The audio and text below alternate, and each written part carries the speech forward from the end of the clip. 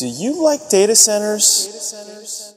Cause I love data centers! I love data centers. Data centers. I love data centers! We love data centers! Woo! Welcome and thank you for listening. This is your host, Sean Patrick Theriault, founder, CEO, and catalyst of Open Spectrum. What you can expect to find here on this podcast are fresh new conversations with some of the most successful, experienced, and fascinating players that I have met while working in the data center marketplace over the past decade. For those who already know me, this probably goes without saying, but I can assure you new listeners that there will be no marketing fluffery or sales BS here. In fact, this is specifically a no marketing fluffery and sales BS zone, at least for the next hour or so. My objective is pure. It's to simply share some raw, honest advice and entertaining stories that will hopefully teach you something new, maybe something thought-provoking and maybe even enjoyable about the industry that drives the brave new digital world that we live in today.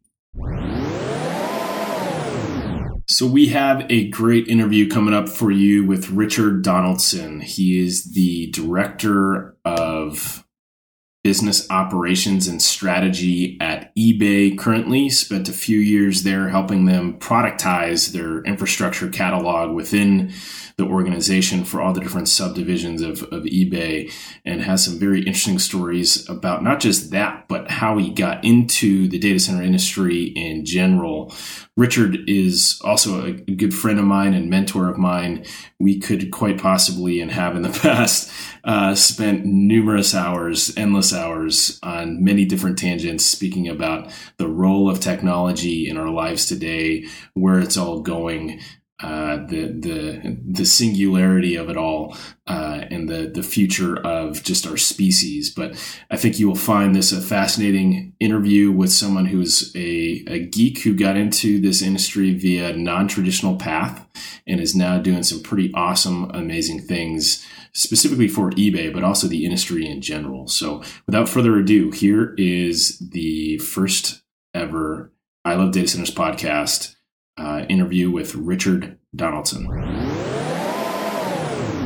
Rich, let's dig into, let me kind of walk you through this podcast and what the intentions are. I think I may have outlined it. I probably talked to you about it, but I've been talking about doing this thing for years now. And like you, one of the things I appreciate most is not so much hearing the sales and marketing fluffery about products and services, but actually hearing stories that people have experienced working in and around the industry. Mm-hmm. So I've developed a list of like 20 questions that will help kind of dig through a little bit of how you became a geek to begin with, which I know we've had numerous conversations about, but also like the first data center you ever walked through and what that experience was like. And then some of the interesting things that you've experienced. So that's, I've had enough people tell me that they would appreciate something like that, and, you know, hearing raw and real stories about what's going on in the space. So that's what this is. Cool. Awesome. First thing I'd love to know is where, from a setting perspective, like where are you right now? I am sitting in my home office. And what is that? Do you have like a bunch of monitors all over you, or is it just your laptop? No. In this case, that's an interesting question. I was actually thinking about this the other day, and funny enough, now just getting into a new home. Literally yesterday, replaced a bunch of outlets. Well, first and foremost, in the San Francisco home, right? I mean, we just moved into a new home, and one of the first things that jumped at us is a remodel, right? And so everything in the house was sort of gutted. It was an old 1929 home. So one of the first things that jumped out at us is how many outlets were actually in the place. And so the electrician who worked on the house went out of his way to make, tons and tons of outlets, which in this day and age, you don't think about all that often. But when they're not there, I mean, it's obvious because everything's plugged in, right? Like from laptops, TVs, everything else that you got going on. But then, funny enough, yesterday we had him switch a bunch of outlets out. So now that the outlets come with USB ports, right? And so, the modernization of home technology like IoT and stuff like that, and you really begin to see on a day-to-day basis. And then have started to go away from large sets of monitors to just, a simple Surface tablet, right? So now, where I used to have a couple big-ass monitors that I would sit and look at, I still have them, and sometimes I'll sit down to do some work on them. But for most of what I do in today, it's either on my cell phone, which is a S7, right, Samsung, or my Surface tablet, which I have a couple of them. I have a work one and a personal one. But then I have a docking station for it if I actually want to pop it in and look on a monitor. But 80% of the time I'm just sitting on the tablet now these days, which is kind of an interesting trend. Things are getting smaller. People are sort of, I actually can sit here and pretty comfortably do most of the things I need to on my cell phone now these days, which is a big change. I mean, it's not as comfortable reading on it as a tablet, but just sitting down now or going away with just the phone, I'm doing all my DocuSigns on the phone, right? Certainly all the emails and things like that. But now we, even as a company, have moved more towards the Google applications, right? So using a lot more Google Sheets, Google Slides, or even Microsoft 365. And all of those things, again, are on a mobile device, right? So, everything is just moving to a smaller screen, smaller form factor, something that's far more portable. The only large screen I have in my house now is really the flat, the TV, right? That's the biggest screen I have in the house. And that seems to also be something that most people are moving towards, those big flat panel TVs. So, long-winded way to get to answer your question, which is I find myself now being more minimalist with technology versus kind of spreading out over a bunch of different things. I'll just sit in a chair and have a cup of coffee and pull up my I'm just sitting on my countertop in my kitchen with my tablet open. Right on. Yeah, it's funny. That's exactly what I'm doing. I've got my Surface. I've got my Droid or Motorola Pro, I think it's called, or Super. I don't know, something. It's one of the newer Motorola's. And my goal by the end of this year is to be able to do 95% of my job from my phone, so that I could be truly anywhere and at least have people who can do the stuff that needs to be done on spreadsheets or whatnot, but be able to do the vast majority of it just from my phone. Yeah, exactly. And I think that's a trend that is permeating just about everything, right? It's look at just the way not only you use your stuff, but then also just the way people are using their cars, and now even like you go into most of the like a Tesla or something like that, and the cars are becoming hubs, right, themselves, with big iPads in them or whatever. Right, for better or worse. So, my biggest fear with those is that all the cars are going to be they already are hackable in some way, shape, or form. Not so much in you can log into it and you can tweak it to do your will, which you've been able to do for some time, but that people can remotely log into your car and start screwing around with it. Oh, for sure. But this is sort of that has been the pro and the con of everything moving online anyways. Everyone talks about, all the different hacking and things that go on these days. And none of that's new. That's been going on since the internet came around, right? So it's that's just part of the convenience of having everything move online, right? It's a awful thing if it ever happens, but just, to be honest, it doesn't happen as often as people make it out to be. It's a persistent threat, don't get me wrong, right? But it's just not something that happens all the time. I think it's kind of like, back in the day when people say that Apples were safer or Mac products were safer. It's not so much that they were technically really that much safer. It's just that there weren't that many out there. And so if you were looking at the biggest bang for your buck from a security perspective and hacking perspective, going after those on Microsoft devices, you'd be able to reap a larger return because there were so many of them. Getting into your background and how you got to the position you're in now, working at eBay, which, very briefly, and we'll dig into this a little bit later, but what is your position and role at eBay? Currently, I run the business operations and strategy team for our platform and engineering group, which is a long-winded way of saying the internal Amazon Web Services. Right? So it's the internal cloud and platform that runs all of eBay. So instead of being a public service like Azure or AWS, it's just an internal service with only one big client, which is eBay. And then the business operations and strategy is really focused on more the taking a look at how we spend money on infrastructure with a financial lens and bent to it and tying it to business outcomes so that at the end of the day, we're being very efficient with the dollars that we spend, or as efficient as possible without sacrificing security or availability, because it is a fairly significant cost. We spend hundreds of millions of dollars, close to $1 billion per year, just in running our infrastructure. And business operations is also, I think, a trend that has begun to emerge in the last, I'd say 5, 6, 7 years, really 5 years, let's say, where a lot of technology companies haven't had as tight a focus on not just profitability, but just really, what is the core of business operations, right? Which is, again, something that is, if you look around in a lot of tech companies, a lot of them don't have like chief operating officers, right? They're run by engineers, software, hardware, or whatever. And the concept of financially being prudent, right, and efficient is not something that you see all over the place. But anyways, that's what I'm doing now, and that's really been a culmination of my career, which started back in the day in investment banking of all things in '97, and then did that consulting for a few years, and then moved into my first startup, which was a company called Tech Planet way back in the day. And then that was really where I got my hands dirty with both, what a startup and technology, and then also at the very early stages of infrastructure, because we were building small little local area networks for small to mid-sized businesses. Was really the core of what we did. What was the time frame for that? I know it was 99, 2000. Yeah, 99, 2000, and so that was right, sort of, I would say the internet and the .com, fury, right, or whatever you want to call it at that time, from 97 to 99 was sort of this insane period where everything was the .com, everything was going public. The investment banks out here in the West Coast were going crazy. I was looking at a company called Montgomery Securities.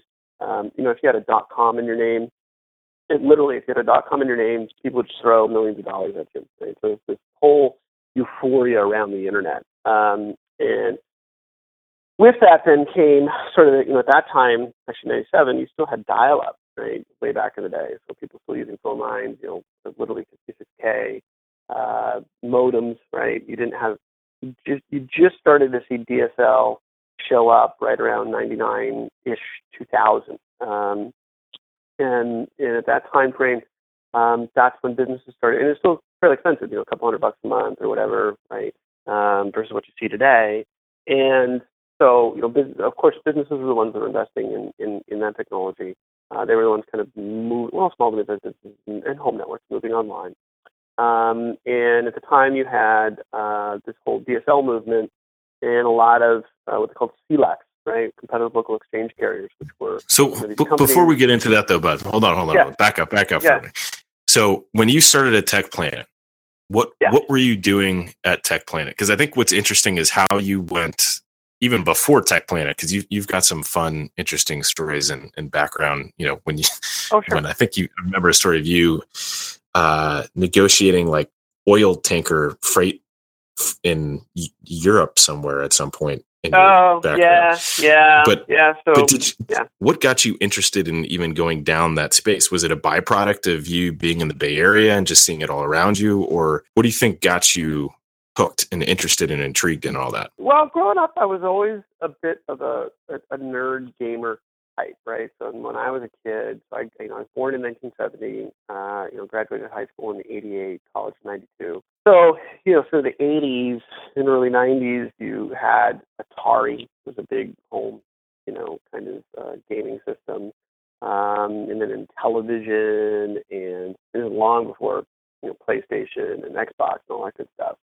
So the idea of Pong, right, was radical that you could sit there and play that at home. And I love playing those games, played them all the time. All the new games came out, played all the new games. And then in the 80s, this is when you had the Macintosh, right? So you had the very first versions of the Macintosh show up, and so computers were relatively, I don't want to say new, but from a mainstream perspective, they're relatively new. So they just started showing up in schools, and kind of people didn't really know what to do with them, including teachers or whatever. And I always had an affinity for them. So did very early programming and, kind of learned how to do the very basic kind of run functions in a computer to make, a pixel move across the screen or something like that. So it was always something that I just gravitated towards. Not at that time it was still kind of, you were pretty nerded out. People, at that point, technology, it was not cool, right, to be in the tech lab working on computers or whatever. And I even remember in college, a friend of mine from high school who went to school out in Pomona on the West Coast, and I was on the East Coast at Colgate University. We texted each other from our computer labs, respectively. And I never forget that because it was like this. He told me to go down, called me once, said you got to go try to log into the system. I can't remember which chat room or whatever the hell it was. But we texted each other, or IM'd each other, I guess, effectively. What school were you at? I was at Colgate University in upstate New York. And where was he? But he was in Pomona, in California. So it was this sort of crazy, radical, my first ever IM, and I just thought that was amazing, right? That we're sitting chatting with each other, typing in real time, and that. So what year was that? That was 90? So 90-ish, probably, yeah, 89, wow. 90, somewhere in there. Yeah. Yeah. So that was, from that point, I always liked computers, and I always seemed to sort of get them, and could fairly easily sit down in front of one and just kind of do stuff. So I didn't scare me like a lot of people for whatever reason. And so that kind of got me going. But then I went to, you sort of intimated, I ended up in Europe for about a year and a half, part for school, part for work. And then after that, and after I graduated, took off for 5 years, didn't go right into the workforce right away, and sort of traveled around and lived in sort of resort towns, doing odd jobs like, being a chef and a scuba instructor and ski instructor. And it wasn't until that kind of got that out of my system and then sort of settled down and ended up in San Francisco in 97. And at that time, sort of coming out of the woods, so to speak, literally I was living in Tahoe at the time, moved down to San Francisco. My relative job experience at that point was literally just chef, scuba instructor, ski instructor. And so I kind of had to pound my way in at the time to, I wanted to become an investment banker. And it was challenging to say the least because my resume consisted of being a chef. And so I got laughed out of a lot of interviews, but just persistent in sort of dog-headed enough, whatever, got into a company called Montgomery Securities at the time, which was sort of one of the big leading investment banks. And, found myself just really focused. One of the things I always, certainly when I'm on college campuses these days, and I meet a lot of kids graduating, some of the best years of my life were actually spending that time kind of out off the beaten path, so to speak. Really made me appreciate what I wanted to do, gave me a chance to sort of do the things that a lot of people sometimes don't just have a chance to do. And when you're, in your early 20s, besides a little bit of school debt, you don't have a lot of, you have a lot of freedom that you don't have later in life. And you don't have that time ever again. It's invaluable time to really find out who you are and what you like and what you want to do. And so really kind of gave me an appreciation for wanting to be in a, I'll call it a more professional life. I have a lot of respect. Still have a lot of friends out who live in these resort towns. And that's a great option for people. There's absolutely nothing wrong with it. It's very fulfilling. It wasn't for me. It just wasn't my cup of tea. And so, being in the hustle and bustle of San Francisco, things just worked out. And ever since then, I've just found myself in sort of this nexus of technology and culture and life, and really have, coming up, this year, 20 years now in San Francisco. So it's the longest single place I've ever lived in my entire life. And you don't have any desire to retire and go back to being a scuba instructor or a chef in a resort town? Not at this point. Not at this point. I feel like I'm just starting to come into my own from a career point of view, in that I feel certainly the last 4 years, almost 5 years now at eBay, has really kind of taken a different, I've taken my career to a different level, from just a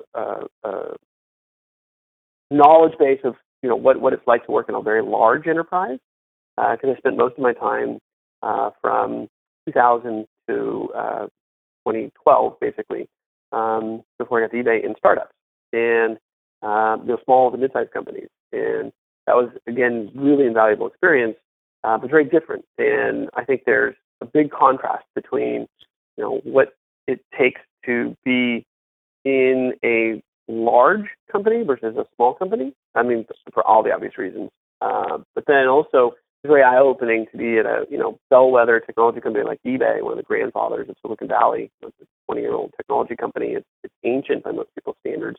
And really see what it's like on the inside, see what it's like to, be at a staple brand like that, and learn both the pros and the cons. It's a challenge, even in a high-tech company, to maintain that innovation edge, which is hard for any existing company to kind of, keep sharp.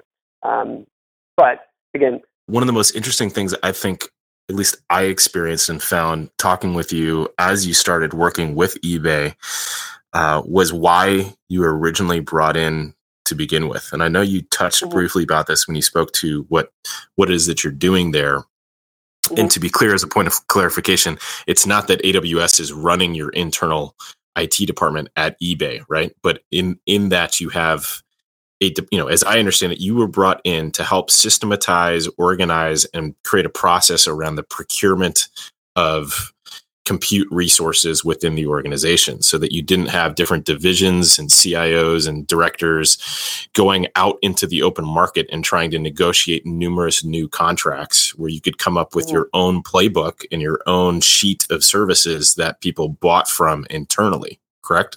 Yeah. So I was brought into eBay via a friend of mine, Dean Nelson. Dean has been in the industry for a long time, one of the top data center guys. He's been Microsystems for a long time before he actually ended up at eBay. And so he brought me in after he had been there for a year, and he was really focused on exactly what you just said, is really bringing a more business view towards running infrastructure, right? We had all the engineers, we had the design, we had the the reductions of PUE. From a technical perspective, really, very cutting edge kind of designs. And again, not only of the data centers, but all of the infrastructure, right? Because it's one big system, right? It's not just a data center; it's a data center filled up with a bunch of compute and network and storage devices to create, a platform that a modern web scaled out business like eBay runs on. And that whole system needs to be optimized, so that you are spending the least amount of money that you can without compromising quality, availability, and security. Because a business like eBay has to be running 24/7. So, the ideas of supply chain and vendor management and asset optimization and even the analytics that goes around measuring that infrastructure to find out, am I getting the lowest dollar per kilowatt, or am I getting the lowest dollar per core or CPU, depending on how I want to measure it? Am I getting the lowest dollar per megabit? Am I getting the lowest dollar per petabyte? How are you addressing, or how are you looking at all of that infrastructure with those kind of metrics in mind, so that you can begin to not only benchmark yourself and benchmark yourself against the industry, right? Am I good? Am I bad? Am I wasteful? Am I not wasteful? And this goes way beyond just PUE, which is certainly one measurement, when you're measuring your electrical consumption, but now you're really getting into the essence of what runs a business. It's got to be profitable, right? You're not in it just to spend money, right? You've got to be making money. So, while one of your biggest costs is infrastructure, how to keep that cost down, again, without sacrificing the quality and the availability and security. And that's something that we've been working on, since I got there. And it's not new to us. There's no question about that. It's certainly something that is persisting in a lot of these major infrastructure companies, and the complexity that goes into it, right? That's the other thing, right? This is very complex. Not only do you have to understand technology, but you have to understand the business and the finances that go with it. And what you find out very quickly, and what's happening trend-wise, is that at scale, very few companies are going to be able to offer this at scale, which is why you're seeing the world consolidate down to essentially three major cloud companies, right? I mean, Microsoft, Google, and Amazon. That's about it. Data centers is going to be Digital and Equinix. A few players here and there, but I mean, the world is just consolidating more and more down, and it's no different. Again, you and I talk about this all the time, but it is no different from what happened in the electrical industry, right? In the dawn of, when you think about cars, the big switch. What we're seeing here is this evolution of the 21st century utility, where it's going into the background. It's becoming something that everything runs on, everything, right? And the utility providers are going to be sort of few and far between. And for the most part, kind of like, who knows how electricity is generated and distributed all over the United States or world, for that matter. Most people don't. They don't care about it. They just worry about plugging into their walls at home, now with USB ports, and getting the electricity. Same thing with the internet, right, and the access. It's just that's the trend that's happening. What and when was the first data center that you ever stepped foot into, and what was that experience like? Oh boy, probably it may actually have been 200 Paul. When I think about it. Really? Yeah, when I first started very early on, the managed hosting company ASP that I merged into United Way, which is how I got there. At that time, we were hosting our stuff at 200 Paul, and 200 Paul being a Digital Realty Trust data center in South San Francisco, one of if not the largest data center in Northern California, right? Yeah, exactly. And that was sort of, I think I remember going in there, and you drive past this building almost every day if you're on a 101. So people have been driving past this building forever and ever and ever, and never even noticed it. I've never even noticed it. And I went in there, and I just remember how nondescript it was, how large it was. You kind of pull into this place, and there's no windows, and we walked into this sort of just one door in the side of the building, and kind of little almost like security shack, it feels like. But you get in there, and all of a sudden, and once you get in past security and past these man traps, and all of a sudden you're in this building, and it's like just massive space, big warehouse space of just servers, right? And there's no fluff around it.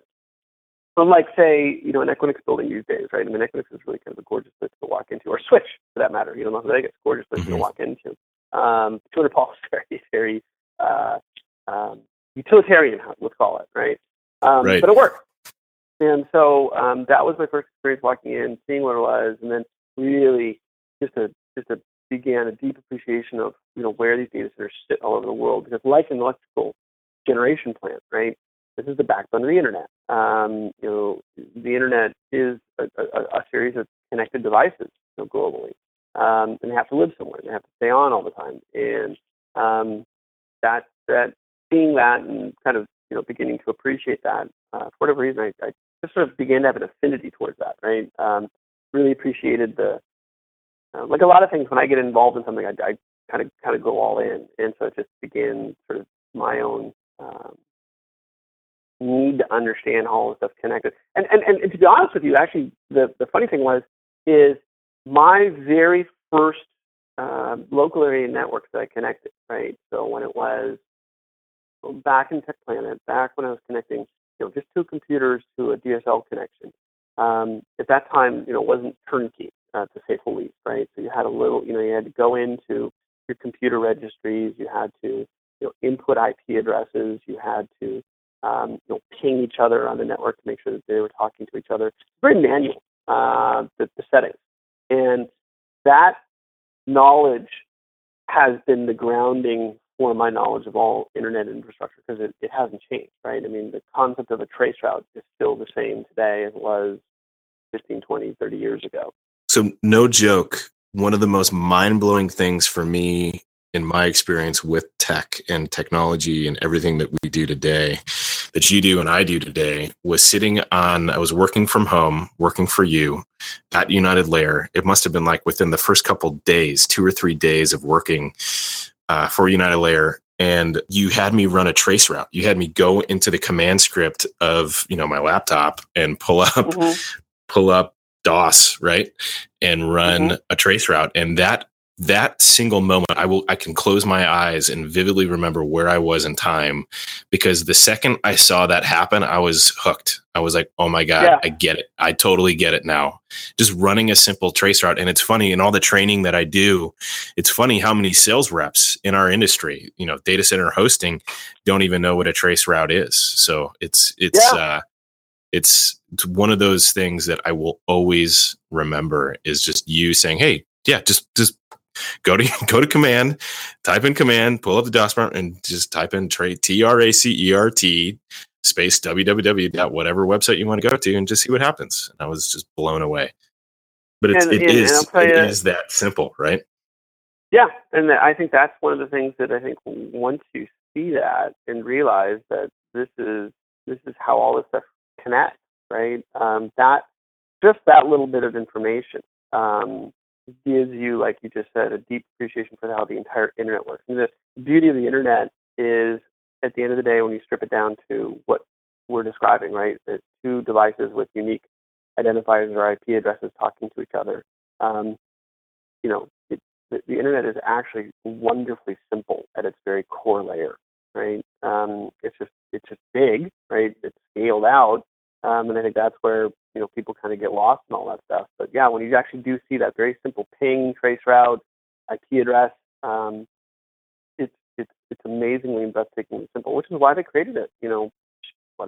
Almost 35 years ago, 40 years ago, right? Right. Yeah, and speaking back to 200 Paul, because 200 Paul was also the first data center I've ever been to, and I think you and our Armand, I think it was definitely you who toured me through that building for the first time.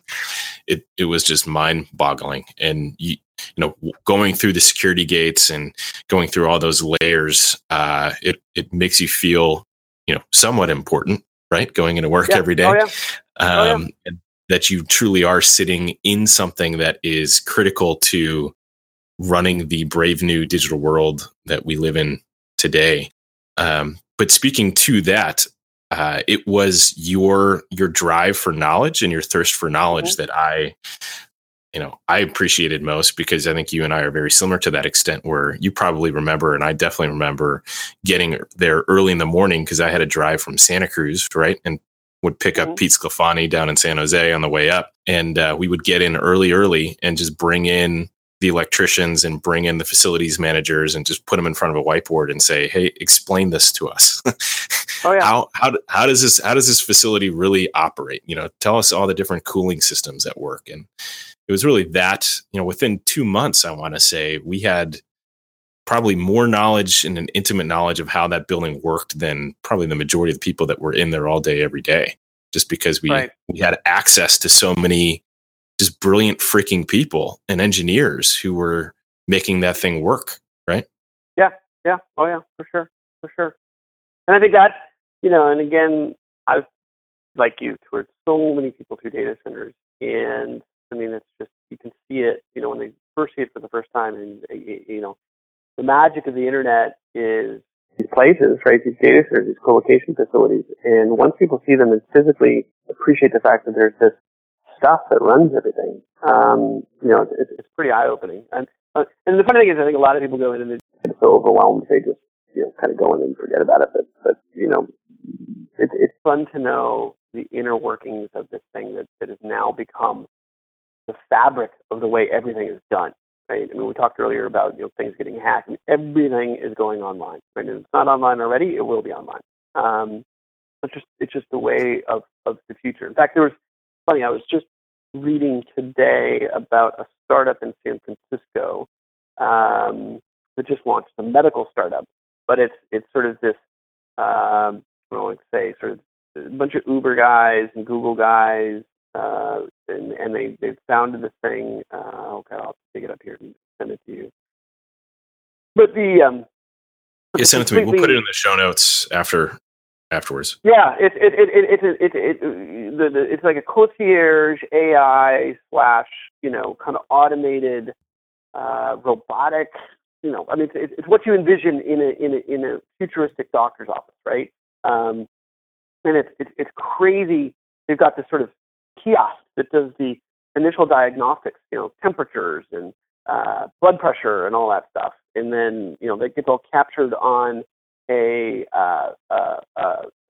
platform that then begins to do the analysis. When the doctor does the interview, you're in a room where there's a big flat panel screen, and the doctor doesn't have an iPad or anything. He's talking with you, but the computer is picking up the conversation and making notes as the two of you interact with each other. And it's crazy. I'll have to send it to you, but I mean, the world, everything is online. Everything will be online. Right. And once you have cities and communities that are all, multi-gig fabric connected with one another, yeah, it's going to create all kinds of new applications and uses for technology, right? Yep. Look up Forward is the name of the company. It's all those names. So San Francisco's Forward. It's a doctor office powered by sensors and AI. It just came out of stealth, I guess, recently. So I got a couple other questions for you. Do you remember the very first computer that you owned? I think it was a Macintosh or Apple. No, Apple IIc. Yeah, the Macintosh didn't come out till later, so it was still a big typewriter kind of thing. I can't even remember the specifics around what was in it, but obviously like today's standards and is barely the power of a cell phone. But were you using it for work? It was an Apple IIc. No, it was home and school. Yeah. Huh. Yeah, because then it wasn't until the Macintosh came out later that we got one of those, but it was definitely an Apple IIc. I was like, my dad was in technology, right? That was his profession, and so he was in computer leasing back in the 80s, which was sort of a big. It's funny because that's come full circle with a lot more leasing now. But back in the day, compute, especially in the 80s, right? Big financing options. Compute was really expensive. And so, leasing was a great option for a lot of businesses. But leasing was a very, very profitable business back in the day. So you've been working in data centers since when? Since roughly, your first step. Really, inside 2003 must or have been 4? 2000. Really? Yeah. Right, so that was when you first walked into 200 Paul. It was about 2003, 2004. Yeah. How have you seen? Because you've been through the gambit. You've been through a lot of different facilities. You've seen small use cases. You've seen large use cases. You've seen modular. You've seen wholesale. You've seen the multi-tenant facilities. How have you really, if there was one thing that you could say has evolved within that space? And the context there is one there's two things. One, a lot of people still say, well, if you've seen one data center, you've seen them all, which, for obvious reasons, I flatly disagree with. And then a lot of other people say, well, there's really nothing unique that's evolved in the data center industry over the last 15, 10, 5 years, which I also take strong disagree. I disagree strongly with. But what is one or two things that you can point to where you can say this is specifically evolved in that space over the last, let's say, 10 years? Well, pretty simply, I think the whole idea of how a data center is laid out, right, has naturally, everyone's kind of come to the same conclusions, right? Where you look back 10 years ago and you walked into a data center and everything was sort of scattered all over the place with really no concept of airflows like you do today. So you've got hot aisle containment, very organized, structured layouts within data centers. So I think the entire layout has evolved to a place where most everyone now is doing containment, hot aisle containment generally. Right, you're expelling most of the heat generated from the compute that's running in the facility and replacing that air, through outside air economization or just ambient air within the facility, and that's probably one of the biggest designs that's just sort of stabilized, right? Because now you're looking at where if Kiwi's the measure, where everyone's getting down to really close to 1, right? And that's a good thing. Then I think the second evolution is also not only is the design then of the layout consistent or becoming more consistent, is also then the whole concept of the design of all that goes in there, right? So it's not just the data center, but it's the compute itself, it's the network itself, it's the storage itself.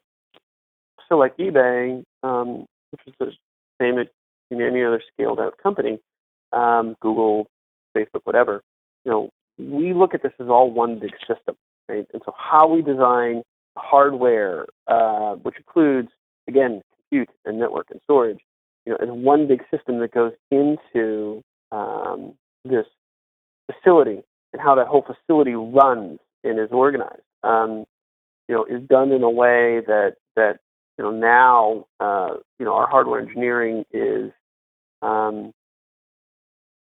getting into how the rack is laid out. How do we ensure that we've got the optimal amount of compute in a fixed configuration of 42U rack, and how operationally do we get that rack in and out in the most effective and efficient manner, and how do we ultimately service that rack, right? So if I've got a bunch of compute with a bunch of wires, but I can't get at a hard drive when it fails, and they will fail, that's part of the system, the operational side of things that we actually look at now, those details. So that I think is a big step in evolution, right? In systematically designing the entire infrastructure as one big system. And I think now probably the next part of that evolution, again, as I mentioned earlier, is that it's not that the data centers themselves. Well, it's that the infrastructure is becoming a commodity. It is a commodity, right? It's running. Everything is expected to run online, and therefore, as a true utility and commodity, there's only a handful of companies that can provide this stuff at scale, and that is quickly becoming quite obvious as to who they are, right? The big three, right? Google and Amazon and Microsoft. Everything else is going to sort of drift to the wayside at some point, and I think that from a again an evolutionary point of view, that's pretty amazing to think about. That just 15 years ago, or even 12 years ago, you had a huge sprawl. I mean, most of the data center companies that existed in the late 90s imploded when the internet sort of imploded briefly in 2000, 2001. Most of the internet co-location companies that you see today have since been swallowed up. One of the only ones to survive is Digital or Equinix, right? And Equinix is really one of the only companies who have survived those 90s. It was founded back in 96 or 7 or something like that, right? Jay Adelson and Bill Norton and a couple other people. But Digital was, I think 2001, right? Some of the liquidated assets, a bunch of the bankrupt companies. But in 15 years' time, we've gone from a huge sprawl of a variety of different hosting companies and cloud companies and whatever, to the inevitability of just there being three. That's a pretty massive shift in a very short period of time. I mean, the electrical industry, it took decades for it to sort of shuffle itself out. But the internet and technology is moving so fast and so quickly, it's pretty stunning to see how something like that has evolved, and you've gone through the kind of explosion, if you will, of the amount of companies that provide these types of services to just a handful that you have today. That's pretty stunning. I don't know, man. I would venture to say that I see the exact opposite happening. I mean, by the nature of where I sit, because I'm constantly hearing about and researching new service providers, both data center and hosting and quote unquote cloud providers. I see the number. Yes, there are big acquisitions going on, right? So CenturyLink Level 3, Windstream, CenturyLink, TierPoint, Zayo acquiring companies, the big telecommunication companies making acquisitions here and there, and or divesting their data center assets. to some of the big players. That being said, I could probably list off the top of my head about 40 different unique data center owner operators that may not be global and ubiquitous, but they may be regional, or they may have 3, 4, 5 different facilities across the country. That's been an extremely fascinating part of my job, because I expected, as you're stating, that everything would roll up under 3, 4 companies. But what I see happening is so much capital flooding into the industry, and new entities coming up. So I'll bring up an example. You've probably heard of Connex. Have you heard of Connex? They are, you should look them up. They have become, over the last 4 or 5 years, one of the largest data center players in the industry that, to what you're stating, no one even knows about. Their clients are Comcast, Facebook, Cox, Google, Amazon. Yeah, I mean, name a big entity and then name dozens of other mid-sized companies. Their focus is building data centers on the edge. Yep. It's fascinating how a company like that can emerge and grow so quickly, and they've somewhat intentionally been doing it under the radar of their competition. But they're building super cheap modular facilities that are, grounded, secure, highly networked, and their clients are the likes of Cox and Comcast and Facebook and Google and Amazon and Akamai and, the big dogs. They're not located downtown Chicago. They're not located downtown, in Ashburn. They're not located in some of the major downtown Manhattan. However, they've got dozens of facilities all over the place. So what's interesting to me is how many new data center providers and players are popping up, that because they're not behemoths, they are able to actually leverage some innovation that some of the big dogs simply can't leverage and can't roll out as quickly. And they're taking up market share fairly quickly as well. So the edge is interesting, and the diversity of companies that are catering to the diversity of clientele, to me, makes me believe that though the reality is over 50%, I think you've probably heard this metric, over 50% of the net new capacity being consumed in the data center space, so raw space and power, is being consumed over 50% by 6 companies: IBM, Apple, Microsoft, Amazon, Facebook, Google. Makes sense. So that leads people to believe that all of that capacity is either being built by those 6 companies and managed by those 6 companies. But which is not. I mean, I agree with that, right? That I understand. There's always room for innovation, right? There's always room to, especially in infrastructure, like you said, on the edge. I think that's an interesting point, because one of the challenges in dealing with, like, even eBay, right, is that eBay as an application is fairly large and monolithic, right? So 98% of eBay's infrastructure lives in one of 3 data centers in the Western United States. Which is pretty shocking for most people, right? And the application has not been designed to be sharded, if you will, right, globally, on a global basis. And do you own and operate those facilities, or do you? We own and operate one facility, which is Salt Lake City. We used to own and operate Phoenix, but as part of the divestiture of PayPal, that went to PayPal. And then we're also in the Switch facility in Las Vegas. So, and I would argue that even though economically I can show that it is fairly cost effective to own and operate your own data center, just practically speaking, for the cash, it may not be the best use of capital. In short, and is that across the board for like 2 cabinet, 3 cabinet, or is that purely at scale? Mostly, well, certainly for 2 to 3 cabinets, no question about that. Owning and operating data center space, but I mean, it's mostly at scale. I mean, there's a certain point you get to, and I don't have a number that I can say, at so many megawatts, which 4, 5, 6, 7 megawatts, whatever it is. Then owning and operating might make sense. But then when you start going global, right, start thinking about infrastructure being deployed in Europe, start thinking about infrastructure being deployed in Asia, which, by the way, Asia still is kind of the Wild West when it comes to infrastructure, or even South America for that matter, or Africa. The second most mature market for infrastructure is going to be Europe. And it's really expensive over there as compared to the United States. So some of the cheapest data center states in the world, quite frankly, is some of the remote locations we have here, or even other remote locations, which is why you're seeing people like Facebook build up in practically the Arctic Circle, right, in Scandinavia, or some of these more obscure places that they're deploying. But back to the point is that I think you still can have a lot of technology innovation at the edge. You can still have some technology innovation with companies, but it still requires a lot of capital, and it's just a tough proposition, right? I mean, if you've got investors who are willing to back you to go make some innovation, but at a regional level, I think there's a lot of opportunity to still play there. But at scale, at global, I don't know how you could with the Equinixes, the Digitals, and the other clouds that are out there. I just don't think that's a viable option.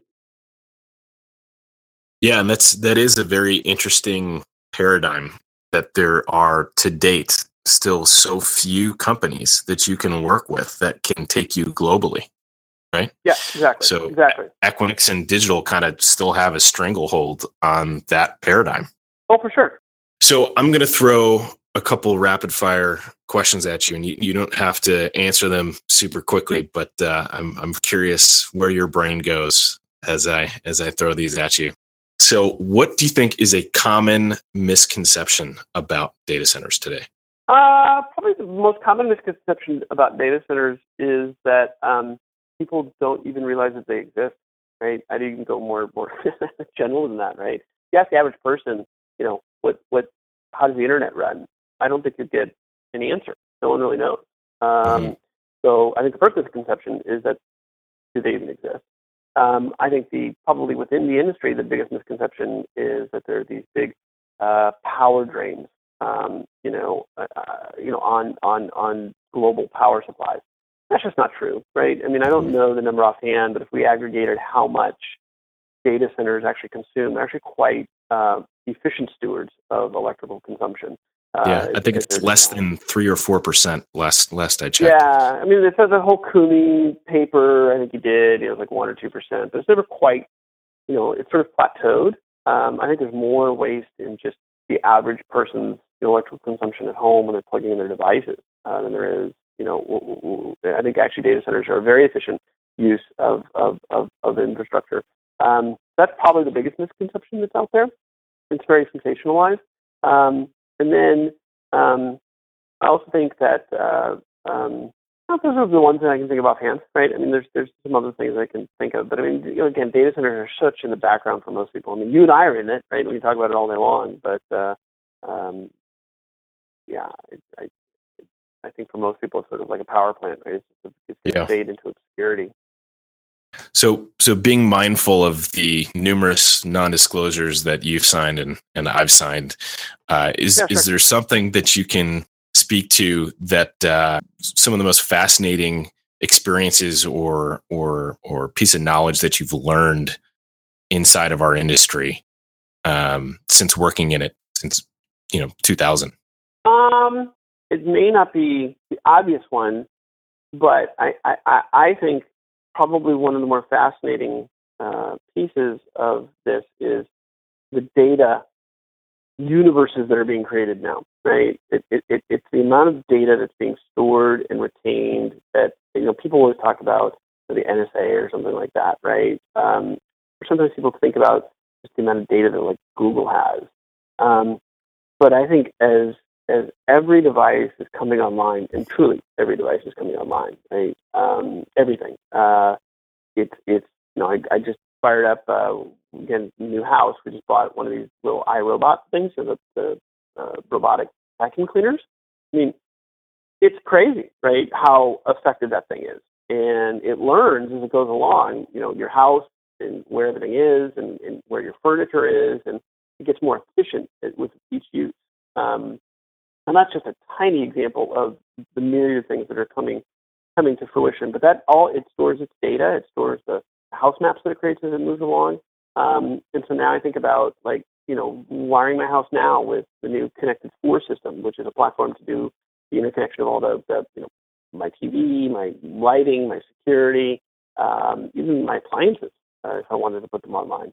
So all of that data being housed and stored and collected and analyzed, and it's just, we're just at the very precipice of, I think, some amazing insights and innovation and change, just as a civilization, as a result of harnessing all of this information. So I think that's probably the single biggest thing that I've grown to appreciate, is that it's the amount of data that we're collecting and the ability to process and analyze all of that. When you think about it at scale, it's kind of stunning. Yeah, it definitely is.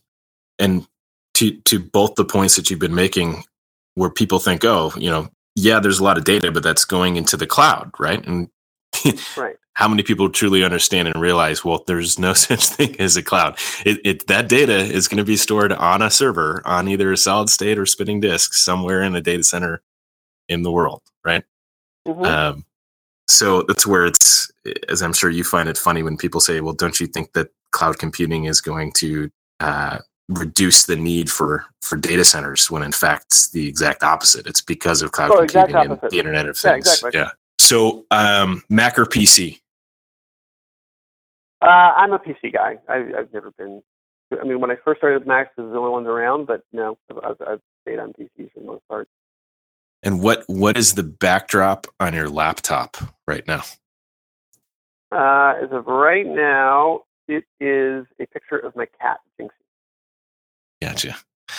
And then the last question I have for you is, if you sit down with someone who's brand new to the data center industry, just like, when you first met me back in 2005, what is one piece of advice you would give them to help them accelerate their career or help kind of ground them in their new role?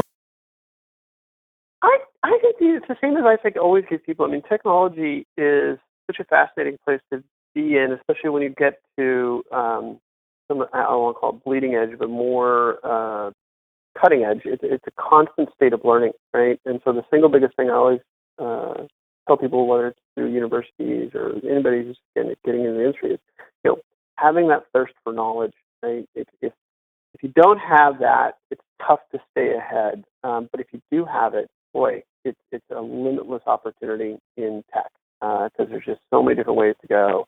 And you're writing your own book the whole way. And I think to me, that's one of the more intriguing and engaging parts that I have found in technology, is that it's just never ending. You can keep pushing and pushing and pushing.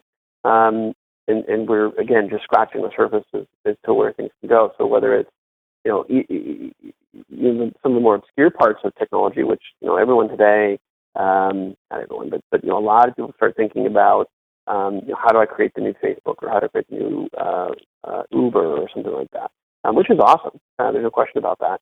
I think actually in the next 5 years, some of the more innovation, or some of the more innovating technology advances are going to occur in other industries that are outside of tech, i.e. manufacturing, industrial, even automotive. Look at what's happening in the car industry, right? The entire car industry is being turned upside down, and you're having an upstart manufacturer, Tesla, basically shake the fabric of what's been around for 100 years in the major car manufacturers. When did you ever think you'd hear of an electric Lamborghini? That company, much to its chagrin, has had to create an electric vehicle just to stay competitive, because that's the way the world's going. So I think, when I look at just in my world, in supply chain and procurement, the entire B2B, business-to-business world is going to shift online in the next decade, and that will usher in an enormous amount of change, efficiency gains, and I think people who are really staying on top of how to apply, I'll call them rote e-commerce principles, but to B2B activities, can go very far, right? So I think, and get medical, whatever. I mean, legal, whatever. I mean, any vertical that you see is going to be changed dramatically by the influence of tech. And I think if you can sometimes kind of, you don't need to be in Silicon Valley. You can be in all sorts of different places. Oil and gas, for instance. How does technology change the oil and gas industry? And not just on the exploration side, but just on the process side, the operation side. I think those are some of the things that are going to happen over the next 5 to 7 years that are really exciting. Yeah. I think I've got a fun story that I know you'll appreciate that's tied to this. One of our partners is up in the Pacific Northwest, and they had a brand new sales rep who started working for them. And they asked him, they said, well, what industry do you really want to become like an expert at? And the guy said, well, medicinal marijuana. I think that's the future. And they said, great, man, become an expert on all things that are related to technology for that industry. And he has. And over the last 2 years, the guy has built a massive book of business and become one of the most well-connected dudes who understands the technology aspect of that industry, because it's kind of brand new ground for so many people. And it's, to your point, specialization in different areas is a great way to differentiate yourself from the field. It's just understanding you could go in so many different directions, pick a couple and start playing. Oh, for sure. And I think it's actually interesting you bring that one up, because, the entire legalization of marijuana, right, is going to usher in, it's the new tobacco, right? I mean, so the people who are sort of ahead of the curve on that one stand to reap the whirlwind of the transformation of that entire world. And that I think is fascinating one just onto itself. Well, before we cut this off, man, I want to give you an opportunity to let people know where to go if they want to learn about some of the cool stuff that you're working on at eBay, or if people want to connect with you online. Yeah, well, for sure. I'm always open to networking, always open on LinkedIn, right? So you can find me, Richard Donaldson, on LinkedIn there. And that's probably the single best place to go find me. And I'm pretty active on there as far as posting different things that are going on. I usually put some different, not daily, but, a few times a week, different things that are kind of observing in the industry. I haven't been as good on my blogging as I should be, but yeah, I'd definitely check out my LinkedIn profile. Is there still, I know eBay used to have a site up that showed what the energy per compute consumption was and whatnot. Does that still up and running? It is not as active anymore, but we'll probably rekindle something around that this year. We'll see. Gotcha. Well, Richard, I love you, man. Thank you so much for taking the time. And hopefully we can chat soon. And again, you've been an inspiration in so many ways for both me personally and professionally. And I hope we talk much sooner than 6 months. Oh, man. Well, I appreciate it. Obviously, and it is for you anytime. So it's always great to connect. And even something like this, this is quote unquote an interview. It's not. It's just catching up. So it's awesome. Thank you, brother. I love you. Peace. Awesome. Okay. All right. Later. So there you have it, folks. I hope you enjoyed the interview. And before I sign off, I really need you to know that we really do love data centers over here at Open Spectrum. It's not just a catchy tagline for a podcast. They are our passion and our livelihood. And I encourage you to learn more about how we serve buyers, service providers, agents, master agents, and investors in the data center hosting, network, and cloud services space. You can check out our website at www.openspectruminc.com, where you can download a mountain of free content that we produce, such as the numerous regional market reports and excerpts from our book, the Data Center Colocation Industry Playbook, that is now on its 4th edition. And I think at this point, we've sold close to over 1,200 copies of the book. You can also read the show notes and links from this podcast at www.openspectruminc.com/I love data centers.